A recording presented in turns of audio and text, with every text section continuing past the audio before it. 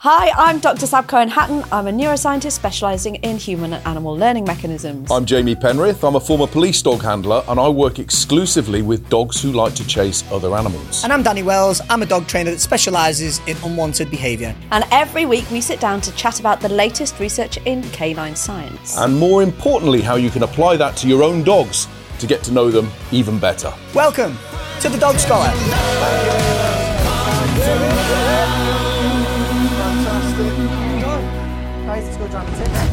No, Sab, I've got a question today.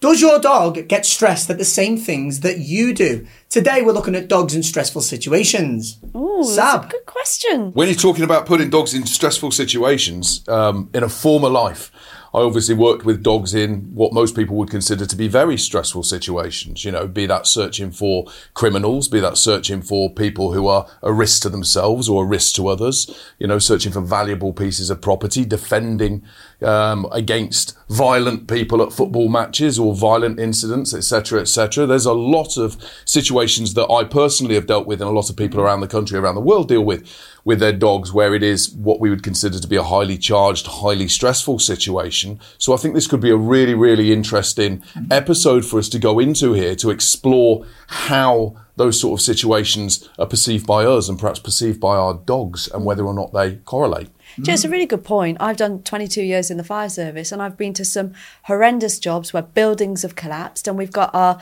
USAR dogs, urban search and rescue dogs, who go into the broken down buildings where no one else can go, and they find people that are surviving in the rubble. And honestly, it's such a horrendous situation. It's so stressful, but they're the happiest beings on that incident ground. They really are. The things that they'll do just for a ball is incredible. So, you know, you take the difference between the people in that situation who acknowledge the impact and the ramifications and all of the stress that goes with that, and you compare it to the dogs that are really happy and who want to play their game to get a reward at the end of it. It's totally different. So I don't think dogs do see things as stressful as we do. I think they see different things stressful. I think there are things that they find stressful that we wouldn't bat an eyelid at. I think that the two things that you have both explained there is they have one thing in common, that the both of them dogs in them situations are on task. Mm-hmm. They have a job to do and they're working to produce a reward. So the stress, the environmental stress that people might feel is perceived as in the background. It's not really apparent to them dogs in them situations. But what is stress, Sab? Well, let's define stress. It's a good question, because when you talk about stress, people kind of think about different things, don't they? And if you think about stress as some kind of like strain or pressure or tension that you experience, stress could be physical, can't it? You can experience physical stress if something's pulling on your arm and it's pulling down. That's stress on your arm, it's that tension. But it can also be emotional or psychological as well. You can experience a situation that's stressful. And if you think of like that acute stress, something that's happening in the moment, you get sweaty, you get heart palpitations, you feel uncomfortable in that moment, your heart beats a bit faster, you breathe a bit faster. But then you've also got chronic stress, which is what's happening to your body over a long period of time when you're experiencing something that's really stressful, and that has a really big impact on your body. And in fact, 43% of adults experience some kind of adverse health effects from stress. And according to some sources, between 70 to 90% of doctor visits are for stress-related complaints and ailments. It's a stressful world we live in, isn't it? It is. Not getting any better either, is it? No, is it? No. But then you've got a difference as well then between stress and distress. So sometimes stress can be adaptive. It can push you on to do something. You can be in a difficult situation, feel a bit stressed, and it pushes you on. It gives you the motivation to get out of the other side. Whereas distress is when it's too much. Yeah. You know, you get overwhelmed, you feel something from it. So there is definitely a difference. And I think that arguably is common across dogs and people. But your question is whether dogs feel the same kind of stress as us, whether they think the same things are stressful. Yeah, very interesting. That's interesting. So, Sab, is there any science that shows how dogs particularly cope in stressful situations? Yeah, there is actually. I found one really interesting study that looked at dogs that were deployed to emergency situations at 9/11, actually.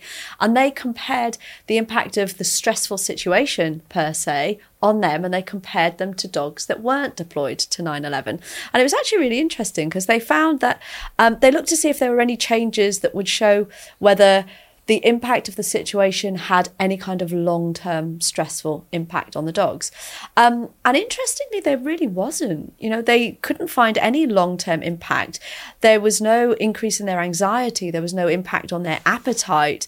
They weren't more fearful as a result of it. So the deployments definitely didn't adversely affect their behaviour at all. And it shows for me that perhaps dogs are a lot more resilient to stressful situations than we might have first thought. That's not a surprise to me as a dog trainer, and I'm sure it's not for Jamie, who has extensive experience, should I say, with dogs that are also put in stressful situations. Because, you know, whilst as human beings we perceive 9/11 as an absolute travesty, you know, it's a very emotional time that's, you know, sparked fear and anxiety in a lot of people. To a dog that's trained to do a job, that's the best day in the world. That is just, I'm going to work, I'm going to find this and get my ball. So they're not really perceiving the stress as we would as human beings. Yeah. I think another really interesting point to make there is that in something like, you know, a catastrophic event like 9/11, like earthquakes, you know, like situations where you're looking for potentially trapped, wounded, injured people, dogs don't know that. Not at all. To a dog, the dog is performing the exercise that the dog has been trained to perform, like you say, in anticipation of the reward of the ball at the end of it, or the praise of the owner, or the handler, the trainer at the end of it. But it sort of like draws us into this, the potential for the discussion of, if the dog doesn't know that it's actually looking for wounded people or that there are lives at risk, can the dog understand that it's a stressful situation in the same way that the person can who's there and that's dealing with that? You It's know, a blissful ignorance. It is, Yeah. and by and large, where we talk about dogs as being heroic for performing actions in situations like this, it sort of can lead us into that discussion, can't it? As can they really understand? Not that there's anything wrong with it, but can they really understand heroism if they can't understand the concept that they're searching for, you know, wounded victims or people whose safety is so really, you know, we can absolutely admire, you know, the actions of these dogs that are trained to do a specific task, And the handlers. the handlers, of course, you can put them in the brackets of heroism, because they understand the dangers and the implications of the task they're doing. The dog is simply doing a job that it really enjoys doing, and it's producing the rewards that, like Jamie was saying before. But isn't that interesting that there was no response from the dogs to the stress of the humans in the situation? I mean, in my experience, when I've been on jobs, the stress comes from the people that are trapped usually. It's the people that are involved that you're trying to rescue. The people that are there doing the work, although it's an incredibly stressful situation. I know from experience, I don't know if you were the same, Jay, but I wouldn't necessarily feel stressed until I got in the car and started to drive home. Right. You know, or when I got home and started to reflect on it and think about it, because when you're there, you're really focused on the job. You are turning up to do what you're trained to, what your job is to do. And to be honest with you, even though it might be a very, very harrowing situation or a very, very challenging situation, a difficult situation, a lot of the time that stress can actually propel you to perform better and to be able to block out those negative aspects and actually do what you're there to do. You know, I think it's also worth mentioning about drive disposition in dogs. So drive in a dog is like real extreme excitability towards one particular thing. And what Sab was saying about they weren't responding to the people's stress. Drive can be a powerful tool in a dog, can't it, Jamie? So when that dog is specifically driven towards finding someone because they know that's going to produce a ball, they're not really taking in the environment. Much like if you're working in an environment and you're really, really hungry, people might be talking to you, but you've not really comprehended what they're saying because your mind is completely focused on, I'm really hungry.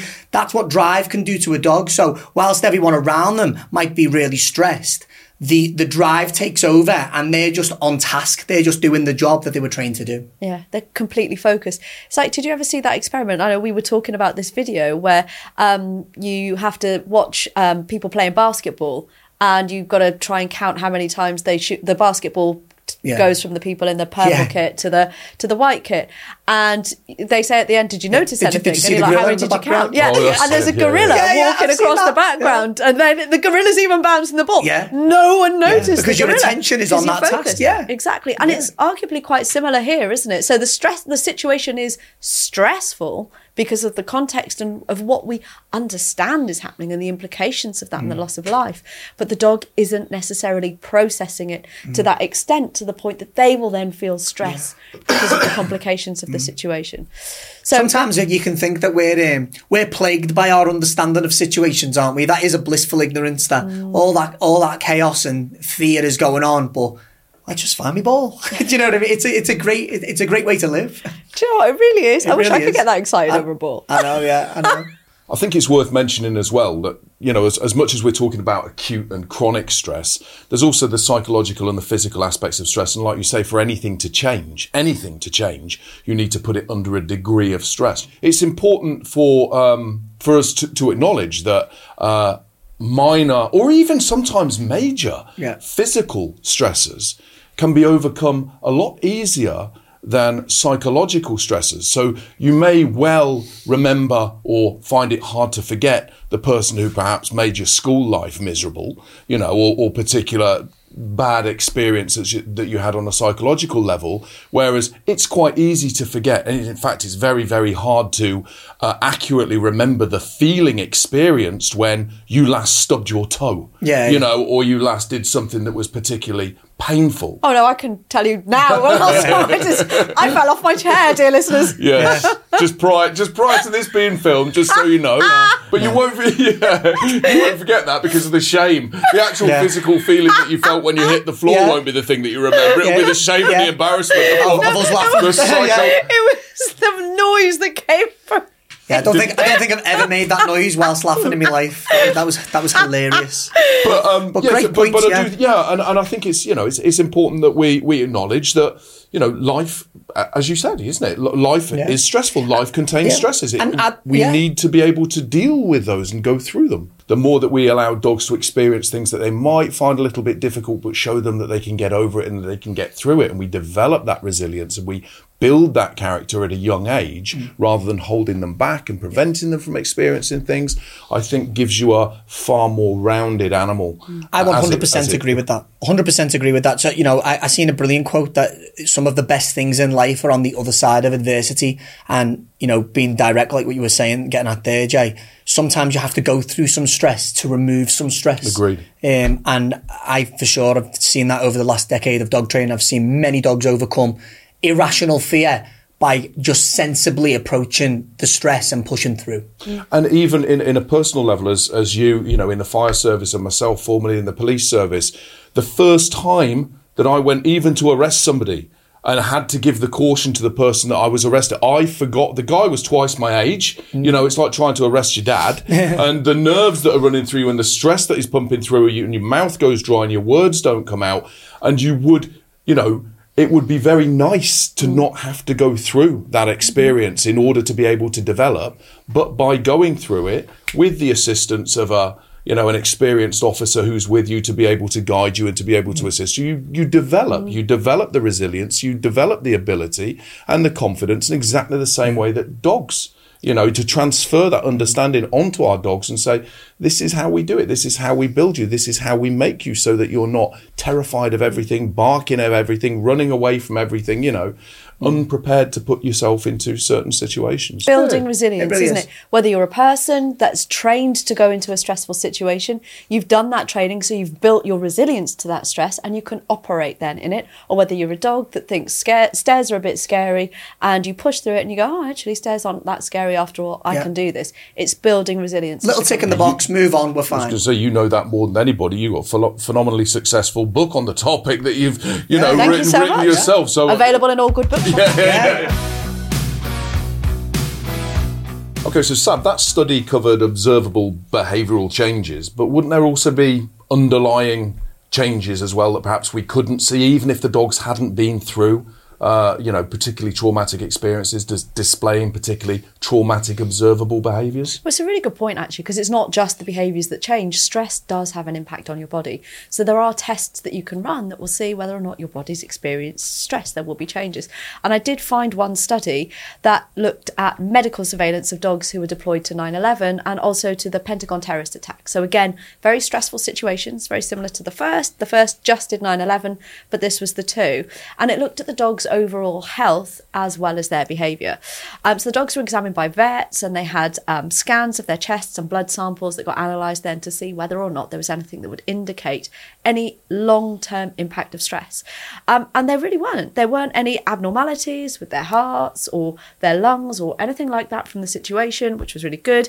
There were higher concentrations in their blood of some toxins from the toxin exposure, which you'd expect from the situation. So there was something there, but there weren't any biological indicators that suggested that the dogs had experienced adverse stress as a result of going to those 2 incidents. Nothing at all. See, I find that really interesting, because as dog trainers and as dog owners, there is such a common theme to take what we might find as stressful and push that on. And absolutely, like we've said previously, haven't we? You know, burdening our dogs with the same thought processes. But if we're saying there that the science has shown that there weren't these physiological or psychological or, you know, internal changes that would support that, then that's really, really interesting to hear that, you know, perhaps we haven't got everything right when we, you know, when we think... And quite reassuring, actually. Yeah, it is. Quite reassuring. When I think about the kind of situations that I know in my work as a fire chief, I'm putting my dogs into, you know, I know that when I'm doing that, there's evidence out there that shows it's not going to have an adverse impact on the stress of the dog. You know, that's really encouraging for me, because these dogs do such an important job. There will be a lot of people who disagree with the use of dogs in certain situations that we would consider to be perilous or dangerous, you know, situations that we wouldn't want to be in. So it's not fair. The dog can't give consent. Why are you putting the dog into that situation? But just like you said there, and like the research there is showing, the dog isn't feeling the same thing that you might feel if you were in that situation. But instead, in many instances, the dogs are trained to thrive, you know, and to really come alive in those situations. They actually live for it. And whilst they are thriving, I think, you know, it can upset people. But the reality of the situation is we train dogs for purpose to save human lives. And if something untoward was to happen in them situations, it's very, very sad and unfortunate if something was to happen to a dog, but that means that particular man or woman goes home to their family in that night. And, you know, that is an overwhelming, like, responsibility that dogs have, and why we should really be grateful for them. It's a legal and moral obligation and duty that we have as well, isn't it? You know, you'd be hard pushed to stand there and defend yourself saying, I let the child die because I didn't think my dog was going to like the experience of going in there. You know, and I think there is that trade-off where, you know, we have to look at it very, very objectively and things like that. But there's things that the dogs can do in these situations, albeit they are very stressful situations, that we just can't. You know, their sense of smell is so strong. You know, for all of our instruments and all of our technology, I know that if I put a dog into a collapsed building, if there's a survivor, they're going to find it. Whereas I know if we've got to put cameras through different places and try and find someone just looking at the vibrations and things like that, that's incredibly difficult to do. And when you think the dogs are much more successful. And when you think about it, you know, our intellect is our hindrance in them situations. You know, when you go in and you're looking for, let's say, somebody who's buried in rubble, you're not on that task of specifically looking for that person. You're looking for them, but you're going, that might fall, that might catch fire, that might happen. The dog isn't confused by any of them things. The dog is on point. This is my job. I find this and I get this. They're not they're not judging whether that might happen or this might happen. So they're completely focused on that job. And I think from a person at home perspective, again, to make, you know, something that I think everybody can relate to, and I know that I've recorded this with my own dogs, is you will see them, I'll see my own dogs dive into gorse bushes to retrieve a tennis ball. Or you may have your dog jump into a freezing cold canal to go and get a stick, or something where you think, whoa, no, I wouldn't do that. There's no way on earth. That would be horrible. I'm not going to do it just for that outcome. But there is that, you know, as we often say, that distinction that needs to be made between what we are as species and what each species thrives on, what they enjoy doing, you know, and how we interpret situations as well. Yeah, I think that's absolutely. A really good point. I mean, you know, even if I think about Luther and the work that we did with Luther, Luther was a really anxious dog. He was stressed by everything in the environment, and that made him react to those things because he saw everything as a threat. He didn't realise that the environment was actually a very neutral environment. And it wasn't until we did the work with him to get him to focus on me and not the rest of the stuff that he started to realise, oh no, actually, this is what I do. This is my job. This is my task. I need to focus on my mum and ignore the rest of the stuff. And the difference in his demeanour now, after doing the work that dog really needed, is phenomenal. He doesn't find the environment stressful anymore at all. And he was really very stressed in really any environment with people. Yeah. But we put the people in the background,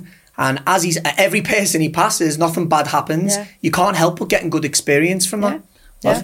Any kind of negative mental health state, if you like, in terms of or in relation to stressful situation, generally comes from an inability or a perceived inability to be able to predict or control what's going to happen. If something happens, I can't do anything about it, and I don't know when it's going to happen or if it's going to happen anyway. And by putting in, if you say to somebody, okay, we're going to give your dog the ability to handle a situation better, and we're going to do that by teaching your dog how to do something where there is a need to do that, and there might be mild stressors involved in that. Your dog may want to run away because that's what your dog wants to do. Your dog may want to run down the fire escape, but you're not going to drop off the end of it. Nothing bad is going to happen at the end of it.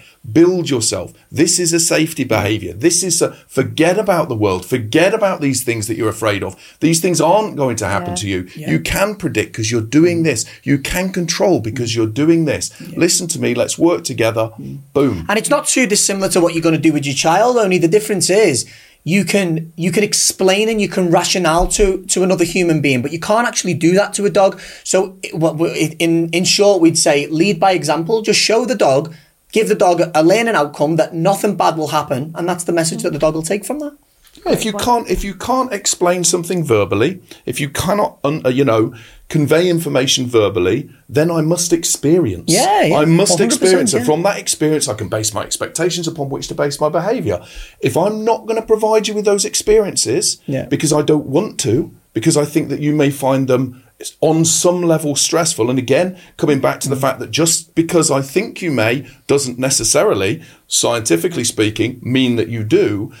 I am preventing you from being able to break free of your own chains, to face your own demons, and to show them that they do not exist. Do you know what I mean? You have the confidence, you have the ability to go through and to deal with this. And a lot of stress when it relates to dogs is unnecessary, because we can't necessarily know exactly why the dog is feeling like that. I can't ask you, but all I can say is this is what we have, this is what we're dealing with. This is how you're going to get through it. I love working dogs through this kind of stuff. Of all the stuff that we do in the training centre, that's my favourite thing to do, because you always see that body language of relief once they've gone through. Oh, there was nothing to worry about there. It's similar. I went coast steering. Have you ever done coast steering? I went coast steering at the weekend.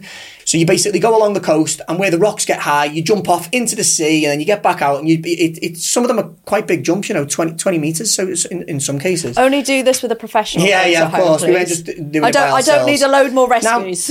Now where I'm going with this is there was only a few of us. They put us with a group. And there was two girls in particular in that group that were absolutely petrified. And you could see they wanted to jump off them rocks so much because their friends done it, but they just couldn't bring themselves to do it. And we were all cheering them on, and we were all giving them encouragement.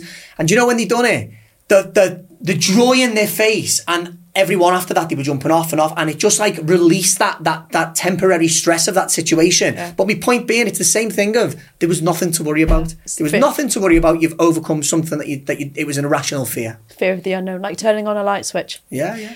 Okay, Sab, so there was no long-term health or behaviour indicators to suggest chronic stress, but was there anything to suggest acute stress, like stressed in the moment? Well, they weren't in those studies, but I did find another one that looked at injuries and illnesses amongst, again, urban search and rescue dogs, like the ones I was talking about earlier on, that were deployed to Haiti following the earthquake there in 2010. Right. Awful earthquakes there, really, really difficult. And it talked about how stressful the environment was. And the hours were really long as well for both the dogs and handlers. The dogs were working a total of 250 days, more than 1,500 hours, and they were working 12-hour shifts. So really, really long shifts. Did they get paid overtime, Sab? It's not my service. I mean, someone needs to be on that, They must have some sort of union rep, something. Yeah. That is a long time. That is. It is, isn't it? It is. I bet you they didn't moan. But no, in seriousness, many of the dogs experienced some kind of issue when they looked at them. But despite the really extreme working environment, most of the issues that the dogs did experience were actually quite minor, and they resolved within 2 weeks. So they weren't long-term issues. And the most common issues were dehydration and wounding. So they'd cut their paw on something, which is not a surprise given the situations that they were working in. And they had things like eye discharge. Now, the one thing that they had that is common with stress was an appetite decrease. But also, it was super hot. That can also be equated to drive. If they're working hard and they've got high drive, dogs in a state of drive don't really want to eat that at the time of drive anyway, do they? I have to say, if you're working 12-hour shifts and you're hot, do you know what I mean? And those sort of like indicators are more environmental stressors, surely, than they are, aren't they? Than they are like stress. That was my interpretation when I read the research, to be honest. It wasn't immediately obvious that any of it was linked to the stress of the conditions. Rather, it was the response to being in the environment itself, the heat, the dust, the sharp objects that they're going to come across and cut their paws on. That was for me more so than the stress of the situation. I took my dog out for a run for an hour 3 days ago, to do some training with, and at the end of it, he's panting like mad. I cut the end of his tail from where his tail was beating around in the. That is largely environmental, isn't it? But there is something, though, isn't it, about how well people can even recognise stress in their dogs. So, you described that, Danny, and you've worked with dogs a long time, and you see the impact on them. You see the way that the drive that the dogs have, the motivation that they have, changes the way that they feel because they're so aroused, they're so into what they're doing, and it blocks everything else out. And you recognise that, and then you know what to do as a result. But, I mean, you guys have worked with lots of people, lots of dog owners over the years. But, it's interesting to look at the signs with dogs and how well people do or don't recognise the signs in dogs. And do we have science talking about how well people can recognise we must have science. We have got science. Fortunately for you, my dear Dave. Sam's got science for science. Generally, take dog training professionals aside, generally people aren't that great at spotting when their dogs are actually quite stressed out. There was a survey that went out, and it surveyed well over 1,000 owners, nearly 1,200 in total, and actually only about half were even able to correctly identify what stress was. So, we're kind of already at a point where we're not quite sure what it is that we're looking for, let alone the signs of that. And only 1 in 5 appreciated that stress for their dogs can have long-term consequences. And when you talk about the indicators, people in this survey generally got the really obvious indicators, like if their dog was trembling or whining or being aggressive, for example, or they were barking a lot or panting, those kind of things people got. And those are the ones that, you can see. Anyone with an untrained eye could see a dog behaving like that and go, "Ooh, I think they might be a bit upset there." You can get that. But very, very few people were able to properly interpret the early signs of stress, the ones that were a bit more subtle, like the dog looking somewhere else and turning away, or the dog yawning and nose licking. And again, with yawning, you have to kind of look at that in context with everything else, because the dog might just be tired, granted. But when you see those kind of behaviours that are more subtle, even like the dog stiffening up or something, people just think, well, the dog's not moving. They weren't recognising the fact that the dog was actually experiencing stress in that situation. So actually, people generally, we're not that great at calibrating whether our dogs are even experiencing stress or not. Sometimes we also see what we want to see. Yeah. I've took my dogs out and just observed them, and I can watch them, there's so many emotions you can see in that dog. Like Ralph the other day, I took him out, I was just watching him play with Flint, and wind caught a bag that was in a bush, and straight away his tail went down, and and then he went on about his business. If I'd have put that as one clip, that dog's stressed. He's stressed. My point is, if you really think about it, you must feel stressed 10, 20 times a day. You brush it off and you move on. And the same thing is happening with your dogs. The world is not a stress-free world. We have to adapt and overcome. And sometimes, just because you've seen some stress, it doesn't mean it's anything, bad's happening. It just means, that particular thing or them particular circumstances are a bit unfamiliar. Now we dust ourselves off and we move on. I had someone comment a while back on a video I was doing with Wade saying, he's stressed, his ears are back. If you listen to the video, you can hear the wind hitting the camera. We're walking into the wind. So the dog's got his ears back because the wind's hitting him in the face. It's just people sometimes like want to see what they want to see.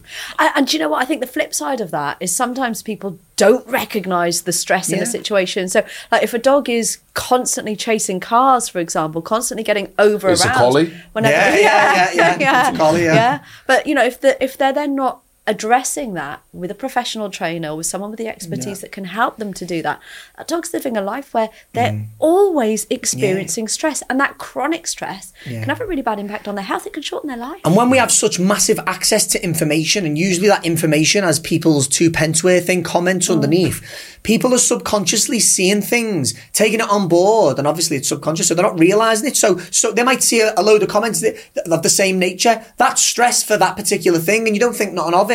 But then now, 3 weeks later, you see something similar, and you think the same now because you've absorbed this information that's from no one who's in an industry that can really say that this is that or this is the other. Do you know what I mean? Brian from Crinkly Bottom. Yeah. I think it's so important, like when you were saying there about the bag, in the wind. Life doesn't care. Life doesn't care if you're stressed or not. Our job as trainers, as dog owners, is to know that and to experience that and to allow our dogs to experience that and go through and realise there's nothing to worry about. The other thing is, of course, dogs are reading our responses all of the time, aren't they? And if we are stressed because we're anticipating our dog doing something in a situation, then the dog may well feel stressed because they're looking at us and reading us and then taking their cue through social referencing, which is when the dog is looking at us to decide what to do next. They literally take their social cue from us, and then the dog starts to behave in a stressed way. But, there's tons of research on this, and I really think that the take home is that the things that we find stressful aren't necessarily the same things that our dogs find stressful, and vice versa. But one thing that I do want to do before we move on, we've spoken a lot today about the emergency services and working dogs and their handlers who have done some phenomenal work, and there are so many people alive today who owe their lives to those emergency service workers and their dogs, and we just want to thank you for your service. Absolutely. 100%. And now we've got some eminently sensible practical tips. Gentlemen, what can we do to help our dogs deal with stress? I think just taking a pinch from, dare I say, from what we've seen and been discussing with working dogs and applying it to your pet dog at home. If your dog has purpose, they're less likely to be consumed by the environment around them. As Sabrina was talking about earlier on, it was definitely the case with Luther. He was too hypervigilant on his environment, and he was become wary of people. When we gave him purpose, i.e. a fixed heel position, the environment started to fizzle out into the background and he weren't too interested. Try not to make mountains out of molehills. And just because your dog might seem temporarily stressed by one thing, it doesn't mean that you need to stop everything that you're doing and specifically work on that thing. Sometimes the best course of action is to just move on. Let's just walk through it and everything's fine. I think that this could start, right from puppyhood, right from when absolutely. you first take that pup home and you begin with it, and there are things that you allow the pup to experience that perhaps they may not love, like moments of isolation, periods of being on their own, even down to putting on a lead and collar and moving forwards, and the amount of puppies that think, first time I've experienced that kind of pressure taking me forwards. And so many people, you'll know this, will and do make the mistake of yielding to that pressure themselves. So they put the gentle pressure on the lead. It's gentle pressure. I'm not pulling you into the mouth of hell. We're just moving forwards. I put the gentle pressure on. The puppy thinks, I've never experienced that before. And as the puppy moves back and pushes against the pressure, the owner thinks, sweetheart, it's okay, and gives. Do you know? Absolutely understandably. It's completely understandable because you've got a young puppy and you're thinking, oh no, I don't want to do it. But if you think, no, you must move, just one paw, and as soon as that paw moves, boom, pressure's gone. Well done, sweetheart. Yeah. Now I bring it in. But instead of you teaching to fight and resist and, give to what you perceive to be a negative state, a stressful state, I teach you right from then how to place one paw in front of the other and navigate life. A big one to mention would be controlled exposure. A lot of unpleasant outcomes that your dogs gain are from you just leaving the dog to do as they want when they want. For example, flight behaviour. If you're letting your dog off lead too soon and you're in areas that you've not proof tested, like traffic or loud children in a park.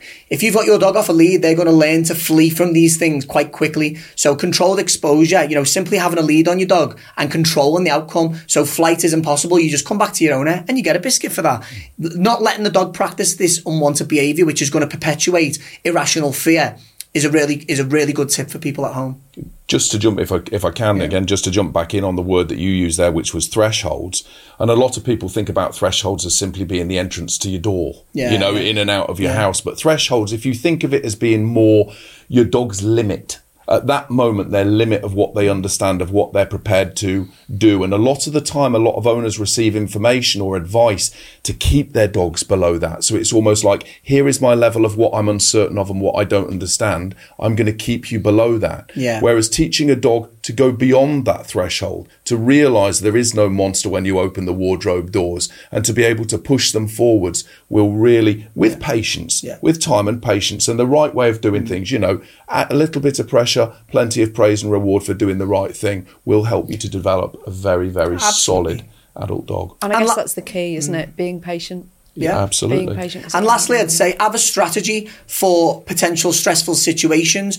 Don't allow it to just happen and then baby your dog through it and try and nurture them. Have a learning outcome. What is my objective for this? What do I want for you moving forward? And work to obtain that objective. Don't just live in the moment and then go to bits and pick your dog up, because your dog's not going to learn nothing from that.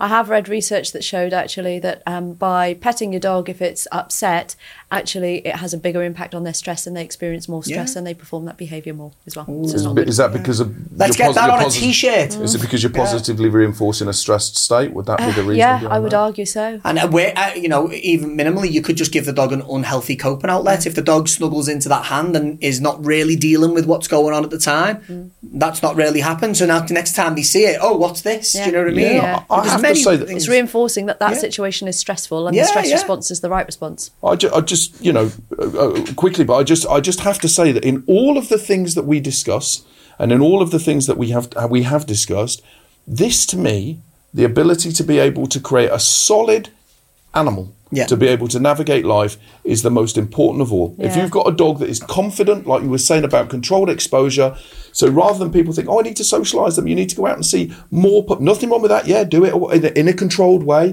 or I need to see more people, I need to see more environments, but do that in such a way that none of that matters. The only thing that matters is me, you, and what we're doing. And just take your time, develop it. Don't, create an absolute waterfall of things that you feel that you must do. Just take everything in your stride, and your pup will do the same thing. And we've got some great questions from our listeners. We have. Actually. Okay. I'm a professional dog handler, and I inherited a 2.5-year-old Malinois, which is a strong-driven dog, right? 2.5-year-old Malinois who's had several handlers and a few issues. My main problem, which I would like all of your perspective on, is the avoidance in the dog. For example, the dog can be recalled. He comes bounding in, wanting a fuss, and then he goes off again. A recall is made, and he stands out as if he doesn't know what the command is or who you are. Now, I know a lot of people who've had this situation, a heck of a lot of people. If you recall again, he walks off the other way, looking over his shoulder. Okay. Sounds a lot like my daughter. Just after a review on the behaviour and how best to do a reset of it. Then a bit of background for you. In exercises, if he's rewarded with a toy that you don't have control of, he'll run off with that and self-reward and sit in the distance, out at a distance. Okay. It really does sound like my daughter. What do I do? What are you going to say? Danny, let's... First of all, I wouldn't label that as an avoidant behaviour. I would simply say that from the way that you've asked the question, you're giving the dog too much freedom of choice. So once the dog's practiced actually ignoring that recall, then that becomes self-reinforcing by itself alone. And if the dog has something of value, then what do you have to compete with that value? So the first thing you can do is take that right back and not allow that dog the choice of of ignoring you. So I'd have my dog on a long line. I wouldn't leave the dog with anything of high value. Everything high value would come from me. And every time that recall word was there, I would produce that reward of high value. If the dog chooses to ignore, we can use a bit of lead pressure to gain them back, and then build up a bit of praise, get a bit of drive in the dog, wanting the dog to run back, and you can play tug of war. And before you take on any other action, there'll be people out there that'll say, you can correct that behaviour. But for me, the starting point is not allowing the dog to practice ignoring the recall command.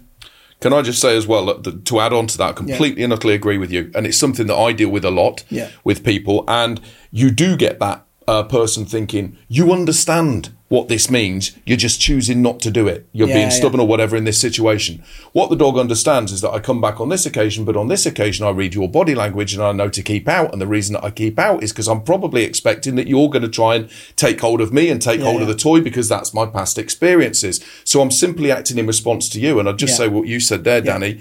Get a line on the dog. By anybody who doesn't mean just a long line, not a retractable lead, but a long line with a nice loop handle on the end, about 10 metres that you can clip onto your dog. And you can make sure that when you call and it's that situation, move backwards, call, encourage the dog to come in, so that you can prevent that from happening. You'll hear a lot of pet owners say, he knows this, he just doesn't do it. Well, in short, if your dog doesn't do it, he doesn't know it. It's that simple. Second question. Yes, please. Not quite as long. Okay. My dog gets really stressed out when I take her out in the car. She pants and whines and she doesn't settle.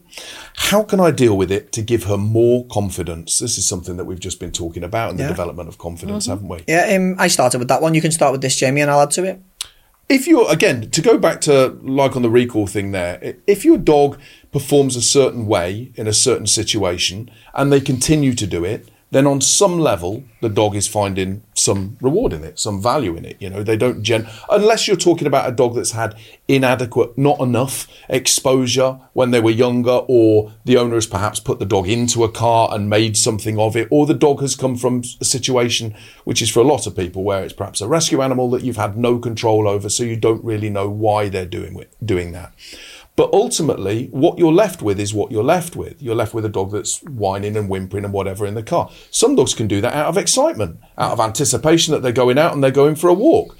Other dogs, we could think, oh no, she doesn't like it, or he does, in this instance, she doesn't like it. So it's something that I need to address because the dog's stressed. So the very, very basic first thing that I would do in a situation like that is I'd leave the car door open, I'd bring the dog in, that's where you're fed.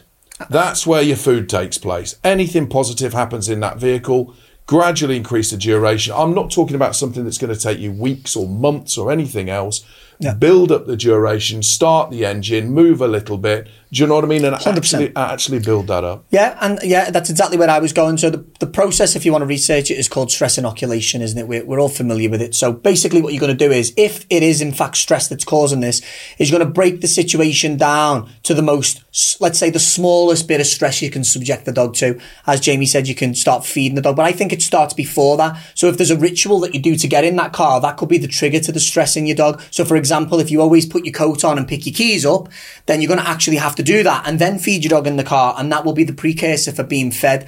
Slowly catch your monkey with these sorts of behaviours. Do not do this 2 times and then go on a 2-hour drive and expect it to be fixed, because it's just not going to. Slow and steady wins the race with this kind of behaviour. And I would also say, just to finally to add to that as well, if it's something that's more than that, if you've tried that and it's really, really problematic. I've worked with people who've bought a second car because one member of the relationship can't stand to be in the vehicle whilst the dog's whining and barking in the back of the car. It's been pretty severe. But I would say, if you're in a situation where it is that bad and you've tried this and this doesn't seem to be working for you, please get online, seek out a responsible, reputable trainer who is able to, and this is key, they're able to demonstrate to you what they will tell you. Okay? Get somebody who's got experience of this to be able to help you out. In very, very rare cases, dogs can be really anxious and stressed in cars. I've known professional dog handlers that have had to get new dogs for work because of this situation, especially with search dogs. They get nose fatigue very quickly when they're that stressed in a car.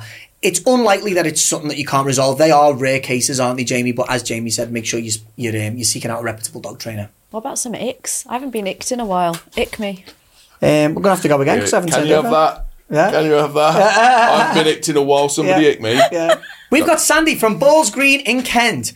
Sandy says, people who try and soothe their dog that's going crazy instead of dealing with the behaviour. Ooh, just what we were talking about. I was just going to say, that slots in beautifully with what we've just been saying. I think when you're at good slotting, Sandy. Yeah. When you're an experienced dog owner or a trainer, you know, these kind of things can be really frustrating to see. But what we have to understand is, you know, anyone can go out and get a dog, and you know, these people have probably had a dog all of 2 minutes and they don't know any better. They're doing their best. They are doing their best. Everyone means well. No one goes out to get a dog to not mean well. You know what I mean? The other thing is, if you were with someone who was getting really stressed and really upset, the first thing you do is go, oh, it's all right. Yeah. So, of course, it's the most natural thing for someone to do. Yeah, and it's what we would do to a person next to us. Yeah, that's it. That's it. But it's helpful for us to be able to explain to people why that's not a good thing to do. It just kind of reintroduces that stress, and it's not helpful for the dog. And whether it's from a place of stress or just arousal, it's a behaviour that, you know, that needs to be rectified. We need to teach the dog what the desirable outcome is for that. So, again, you know, maybe... give them a little card for me or Jamie and we'll get that sorted. For Danny. But not a sausage. Give that one to Danny. Okay, next one. We've got Mirik from Cockbush Avenue. They call it Cockbush. Yeah.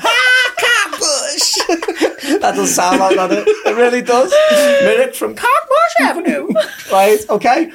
And Mirik says... people who push their dogs to interact with people or other dogs that they clearly don't like. I'm 100% with you on that. Yeah. 100% with you on that. That is not really anything as a novice dog owner you can excuse. If your dog's going off its head and clearly demonstrates that it's not comfortable around something, why on earth would you push that sort of interaction? So if you're watching that and you do that, just... don't stop it. Yeah, stop it now.